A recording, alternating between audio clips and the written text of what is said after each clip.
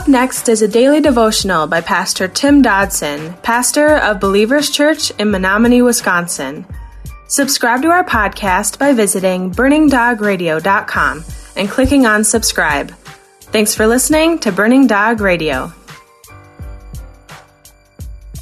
The Gospel of John, chapter 8, beginning in verse 31. Jesus therefore said to those Jews who believed in him, "If you remain in my word, then you are truly my disciples. You will know the truth, and the truth will make you free." Now Jesus is coming out swinging. In just a matter of months, his earthly ministry would effectively come to an end. So he is issuing a challenge to those who believed his words, but failed to believe in him. And that divide, even today, is deep and vast. This passage is critical to understanding just what real salvation and true discipleship is. In such lies real truth and real freedom.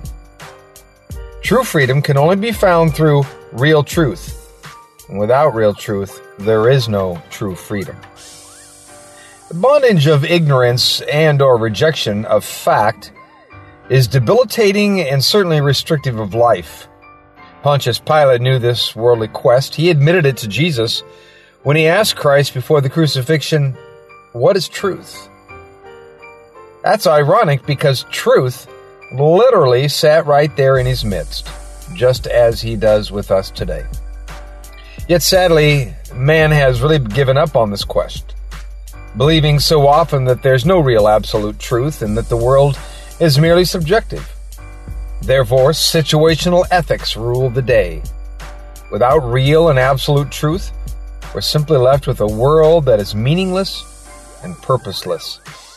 Desperation will ensue, and emptiness will become the status quo.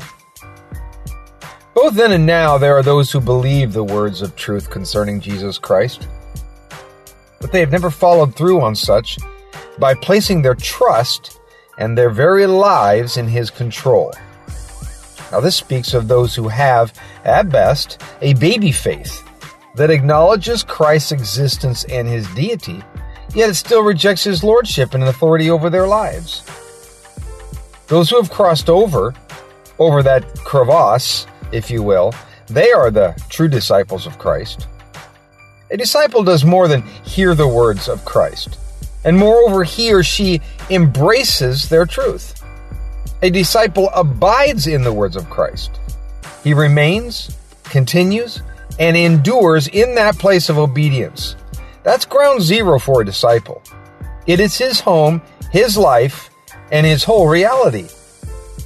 You see, this is why Scripture, which teaches clearly the enduring permanence of one's salvation, can still say things such as, quote, "He who endures to the end will be saved," end quote. That's from Matthew 10:22.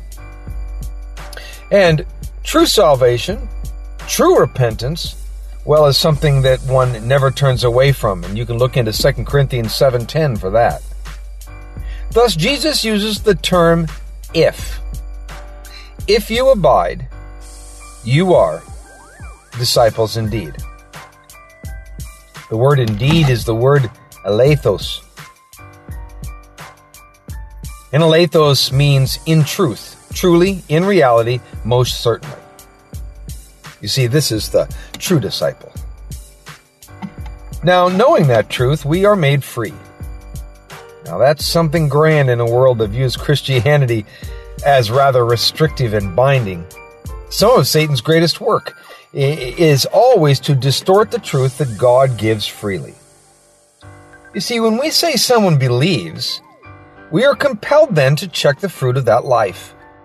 For to believe unto salvation effectively leads to a belief that abides unto discipleship.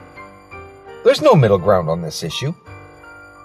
Note chapter 2, verses 23 and 24 of this book. It says, "Now when he was in Jerusalem at the Passover, during the feast, many believed in his name, observing his signs which he did. But Jesus didn't entrust himself to them, because he knew everyone." You see, Jesus knew the quality of their faith was not saving faith. No, these folks were not born again at all. So now let's look ahead a little to John chapter 12, verse 42. And we read there, "Nevertheless, even many of the rulers believed in him," quote unquote. Now you might say, well, that's great. A whole lot of the rulers have been saved. Yes, but when we read on, we also read, quote, "But because of the Pharisees, they didn't confess it, so that they wouldn't be put out of the synagogue, for they loved men's praise more than God's praise." They believed, but not enough to confess and to manifest.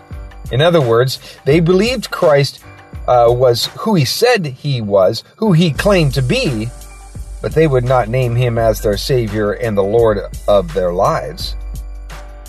James so clearly shows us this in chapter 2, verse 17 of his letter. He says, "Even so, faith, if it has no works, is dead in itself." In other words, your faith isn't genuine if there's not something happening afterwards. A person's lifestyle speaks to whether their faith is genuine or not. Going on in verse 33, we read, "They answered him, 'We are Abraham's offspring, and have never been in bondage to anyone. How do you say you will be made free?'